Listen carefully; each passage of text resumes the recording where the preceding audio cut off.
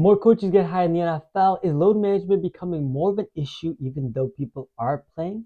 And is Brock Purdy winning a ring going to help him in the future or hurt him in the future? Let's talk about it.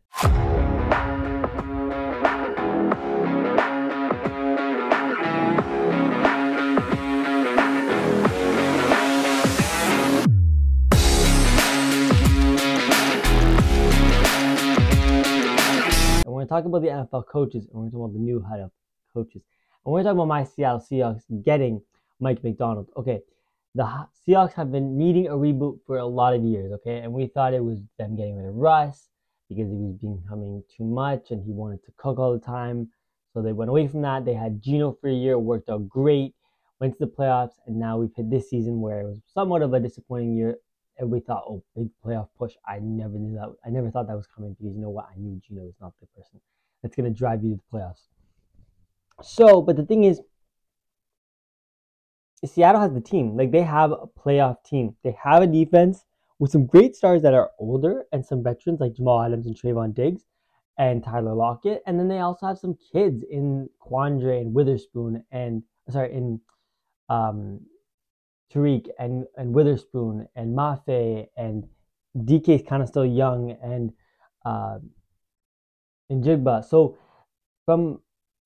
they have all the things that you need. They're just missing the quarterback. But the fact is that they've been bottom in the league on defense for the past few years, and that was Pete Carroll's side of the ball. So to them, to not be good in that department, that does look a little bad. But I'll ride with Pete Carroll till the wheels fall off. So I'm upset, but I understand the move, and I think it's a good move because the person they brought in Mike Macdonald, is a very good head coach and really did wonders with that Baltimore defense and did a great job in Michigan before. So he understands how to build the defense. And the thing is, to build this defense, it's not going to take much else. You just got to have the right coach at the helm. And I think he's going to do that because he's going to focus on defense and he's going to let the offense do the offensive thing. So the quarterback, if that's the one thing they got to worry about, well, this is a great quarterback draft. Even if you're not picking a top 5, you might not get Bo, you might not get Caleb or Drake. You might get someone else. But I think with the way this team is set up to win, you can get a rookie quarterback that has no money on him and you can do something good with it, right? So I think that's a great hire for Seattle in realizing what they need to do because they've done really good in the offense really for a while now since Legion Boom had depleted because it's been on Russ and Russ did a really good job and they did 2 years with Geno. First year was great, second year not so great, but you know what? He still was great, good. So now we look at who he's going to hire at OC. Now, he still hasn't hired an OC, but they did bring in Leslie Frazier as an consultant, something like that, assistant to the head coach. So the thing is, though, Mike Macdonald is the youngest coach in the NFL, right? So he needs some people that can be around him that has experience at the higher levels of coaching and can deal with that. So Leslie Frazier, he was even supposed to be a head coach a couple of years back before Kansas City did 13 seconds on us, right? So because the Bills defense was so good. So having Leslie Frazier, having people around him that had the experience is going to help Mike because it's not going to be like, oh my God, so much pressure. And also, how much pressure is on him? Because the thing is, Seattle market is pretty nice. This isn't New York. This isn't LA. This isn't like the Steel City. This isn't Pittsburgh. This isn't Cleveland. Seattle's a pretty calm environment. So it's not expecting a lot to win out of this because also you got San Francisco who is expecting to win all the time. So you're actually in a division that isn't expecting to do a whole lot right away. Now, I expect them to do a lot because I think the team is so ready. They just need a quarterback. But hitting a quarterback is not as easy as I might be saying it is, right? So it might take a lot of time. But if they can get a quarterback in this draft and even be serviceable this first season, I think that's a leg up in this season. Talk about the second coach I got. Oh, before I move on, let's grade it. I'm going to give this hire a B+. Not an A-, not an A because he's not proven at the head coaching level, and he is on the defensive side ball, and I thought Seattle might have been better to go offense, but Ben Johnson wasn't available, and there wasn't really another OC that was going to be offensive coordinator material that could be head coach, right? So I'll give it a B+. I think the spot is great for him, great defense already set up for him, young kids. Just got to figure out the quarterback and get the OC that can really help that offense grow. So B+. As we talk about Dan Quinn, they're going to the Washington Commanders. I think it's a good job because, yes, he was the last spot available, but he's also a good coach because he's proven he's gone to a Super Bowl. He's gone to another Super Bowl as a DC with Seattle. So he's a culture builder, and I think that was the one thing Washington's been missing for many years. And nothing against Ron Rivera, Jay Gruden, those kind of coaches, right? But the fact is that the owner, and I'm not even gonna bring his name up because I don't want to have his name associated with me. And the fact is that he had bring so much negative attention to Washington that they have been a laughing stock, and people didn't care about them, thought they were worthless, and really with the way that he was so problematic in the organization, drafting Dwayne Haskins as high, and it was the coach didn't believe him and the GM didn't believe him, but it was his guy. That's how bad it was in Washington. So now you go to Dan Quinn, who has proven that he can be a good head coach, right? And he's bringing in another OC that has been proven and that can actually win. He did it with Shanahan and Atlanta and Shanahan covered the offense and he covered the defense. Now he's bringing Cliff Kingsbury, who didn't go to the Raiders for which reasons we're not going to talk about. But Cliff has another shot to run the OC position and run it as a head coach. And being if they can remake that offense into a great offense, Cliff can have another job. But before we talk about that, we got to talk about Cliff Kingsbury as the USC head coach. So everything coming out of the draft and Caleb Williams is that he doesn't want to go to Chicago. He understands that Chicago's never drafted a quarterback and developed him like other organizations have, right? So he's like, I don't want to go. I don't want to go. Could we see another Jim Kelly? Maybe, potentially. But if Chicago already has all these hesitations because of what he's saying, I might be open to a trade because, yeah, I might not have the trade stock, the value at that position, but I don't want to lose out and get someone that doesn't want to be there, right? And is not going to buy in.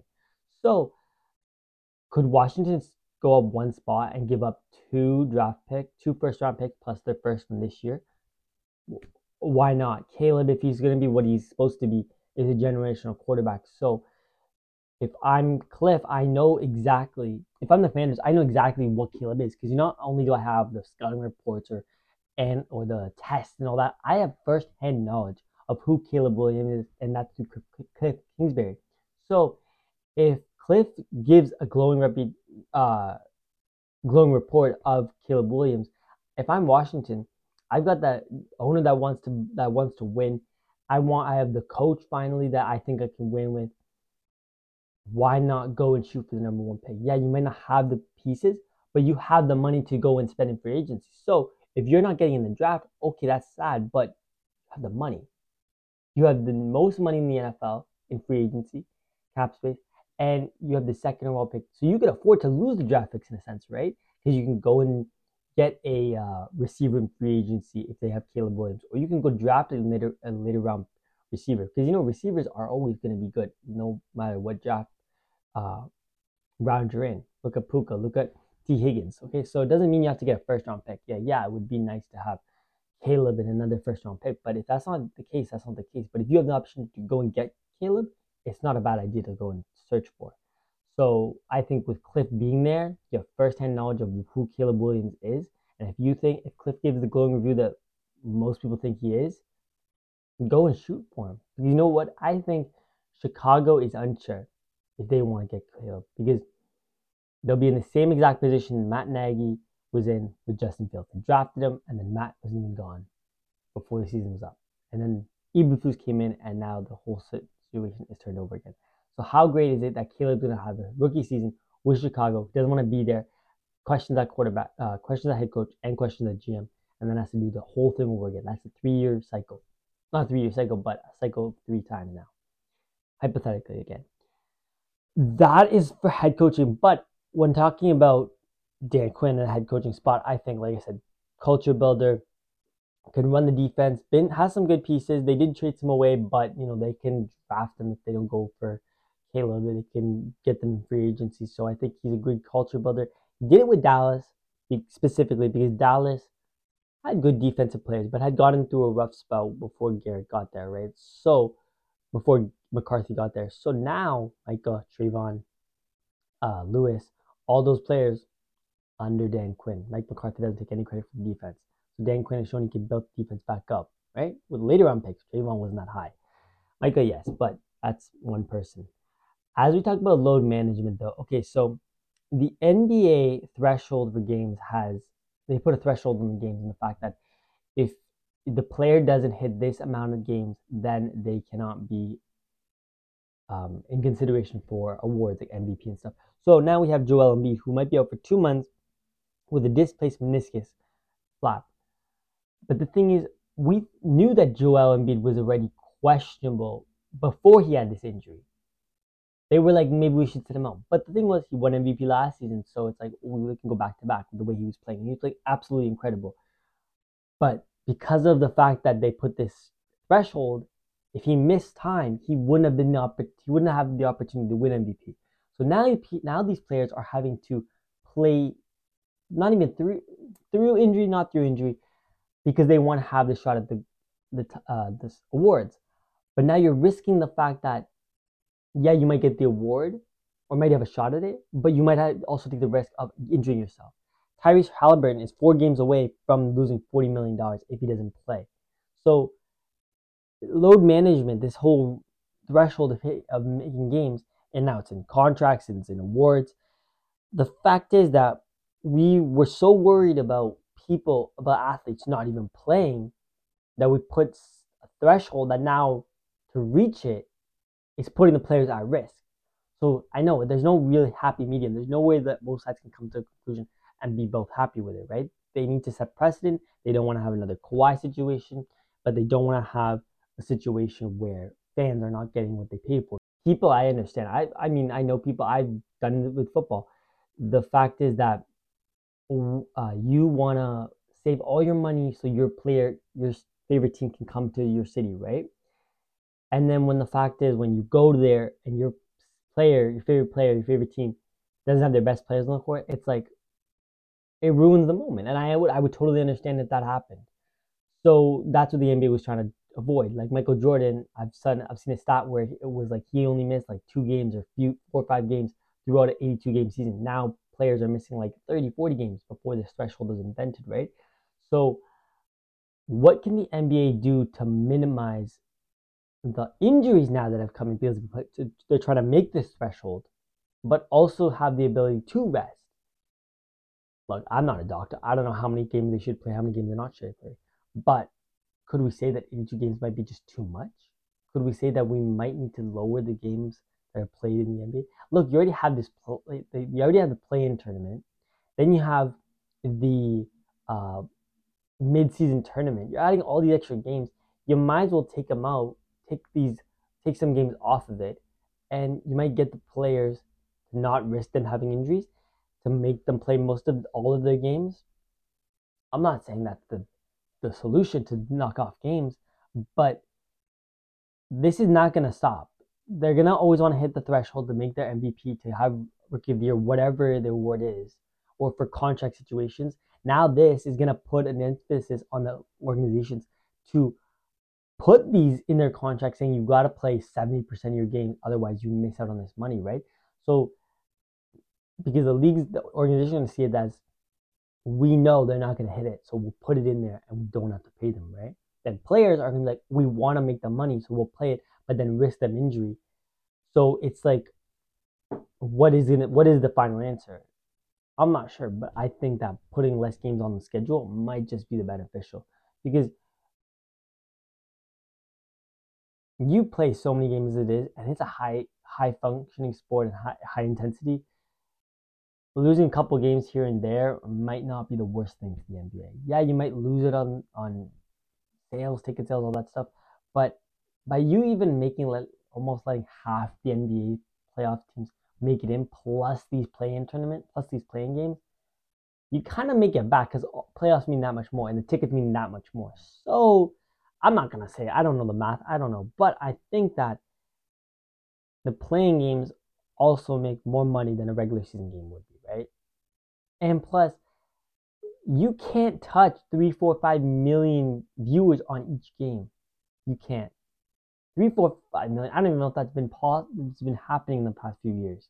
1 million, as I've heard, around 1 million plus, 1.6 is what the average NBA game is on the higher scales. So why don't you cut down your games, and maybe it will raise viewership because there's less games to watch, right? After all, the NFL makes so much viewership because it's 1 game a season. Now, 1 game a week. I'm not saying do like 30 games, no, but maybe by having less games, it has more enticement of making fans want to watch, right? Because 82 games to follow, that's some diehard stuff. And I have never actually watched 82 games of one team. I don't know a lot of people that have. So I know most fans that I know, most people that I know are watching the most important games, right? It's the rivalry games, or if it's the games that matter at the end of the season, right? So, and the fact is, the NFL, every game matters because every game is winner go home in a sense, right? It really affects your season. So maybe having less games might just make the difference. And as we talk about money, we got to talk about the rookie, Mr. Irrelevant turned Mr. Relevant, Brock Purdy. If Brock gets a ring, will he be able to break the bank and reset the quarterback market? Well, in the first case, why would he get to set the Why would he get to set the quarterback market? He's not a top 5 quarterback. He's not even a top 10 quarterback. So what? Because he won a Super Bowl and because of his story? Look, I'm a journalist. I love the story, but I am also a realistic person, and I understand that Brock Purdy is not worth $50 million. He's not worth $45 million. So to make him the biggest cap hit on your salary, on your team salary, why would you do that to yourself?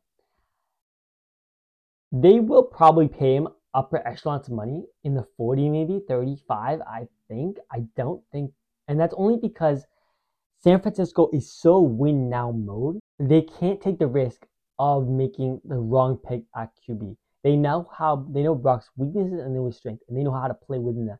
Now they could do it with another 6th round quarterback, right? But we don't know how that's going to turn out. So they rather go with the devil they know than try the devil they don't know. So I think $30 million per year is a good salary for Brock Purdy. He's still in the middle class, almost upper tier, but to make him the highest paid player when you know that he's not going to single-handedly will your team to victory like Mahomes can, like Joe Burrow can, like Justin Herbert could, we'll see under Jim Harbaugh. So if he could play Mahomes football, sure, give him all the money. But Mahomes has shown us that he can win in spite of a lackluster team, right? That offense is not the offense that he came into the league with Tyreek Hill and Travis Kelce in a better prime, you want to say, right? So Kyle Shanahan has to go to John Lynch and say, tell Brock we need him to take less so we can keep Brandon, we can keep Debo, we can keep George Kittle, we can keep Trent Williams, we can keep the defensive line intact. Because if he takes the money, there's going to be no Brandon Ayuk because he's going to be gone. And if I'm Brandon Ayuk, if they ask me to take a pay cut, I'd be like, why would I take a pay cut when you're paying the quarterback that we all know on the team is not the best player on the team? Because the fact is, Patrick Mahomes, Joe Burrow, Justin Herbert is the best player on the team. That's why they get paid the most money. But Brock Purdy to be paid $40, $50 million a year as, let's say, the top 15th best quarterback in the league? Come on, guys. Just because he won a Super Bowl and went to 2 NFC Championships games? That's a very, very big stretch. And I think the San Francisco 49ers understand that we will not win with Brock Purdy getting paid $40 million. So we got to do everything we can to not pay him that. Because there's going to be no dynasty if San Francisco wins this game. There will be one Super Bowl win, and that's it. Now, is San Francisco cool with that? Maybe. Maybe they're cool with one Super Bowl. But Kyle Shanahan has been to the NFC Conference Championship. Or he's been to the Super Bowl 2 times out of the last 5 years. Been to the Conference Championship 4 out of the last 5 years. So he wants to keep doing this. And he knows if he handicaps himself to Brock Purdy, Mr. Irrelevant, for a reason, he will not go to the Super Bowl again. He might go, if they win this year, he might go next year because the contract won't kick in yet. But the year after, when players want to go, they won't have the team to win because Brock Purdy can single-handedly not get you to a Super Bowl. Now, a lot of quarterbacks can't get you single-handedly to a Super Bowl. But there are more quarterbacks that I would take that can than Brock Purdy. I would take the field than Brock Purdy. even if I took Mahomes out of the list. And I mentioned the names already. So will Brock Purdy get paid? Absolutely. Will he get paid $40 million? We'll have to wait and see. Will the Super Bowl make a difference? Maybe, maybe not. Maybe let's say Kansas City wins the Super Bowl. Will Brock Purdy get still paid $40 to $50 million? Absolutely not. I think the only way Brock Purdy can get paid $40 to $50 million is if he wins the Super Bowl. If he loses and looks average, $30 million will be his base. And I don't think there's anything going up from that. Maybe 35, maybe 36, but no 40. San Francisco, stay strong, stay solid, and stay diligent, and don't let Brock Purdy push you around. But that is it for today's episode. I had to be serious. Check back in Thursday for predictions of everything Super Bowl going on, and make sure to like, comment, and subscribe, and I will see you guys in the next one.